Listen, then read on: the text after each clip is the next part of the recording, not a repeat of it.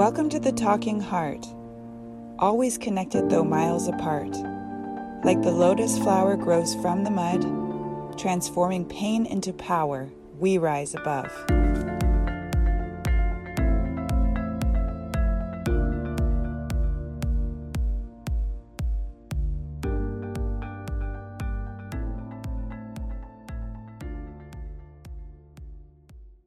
When you're in the midst of change in your life, like myself, for example, and this is just an inner recording of what I'm going through. So I'm trying to talk myself through some big changes occurring in my life.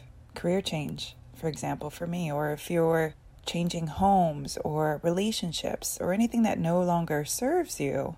And you have consciously and quite courageously made a decision, because it takes courage to make a decision to change, especially make a big change. Because where you are is no longer sustainable for your personal growth. You may find yourself in limbo, space in between the old and the new. You may still be stuck in the old, but you know that you are traveling towards the new. So it's a weird position to be in, and this can be overwhelming and destabilizing. But what we don't want to do is we don't want to get ourselves caught up in that overwhelm. So we need to move slowly, very, very slowly, in the moment, consciously, patiently, as we find ourselves on this tightrope, delicately trying to create and to sustain balance so that we don't fall out of fear or freak out. We have to take one step at a time. Only one step at a time. From right here, in this moment, ask yourself, what step can I take next?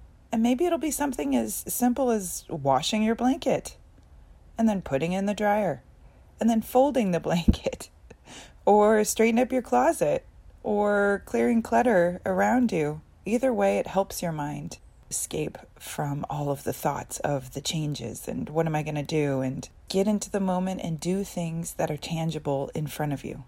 Use your hands, draw something, because it provides you comfort. There's a feeling of stability when it comes to routine. And we call this control in chaos. So you can focus on what you can control when everything seems uncertain.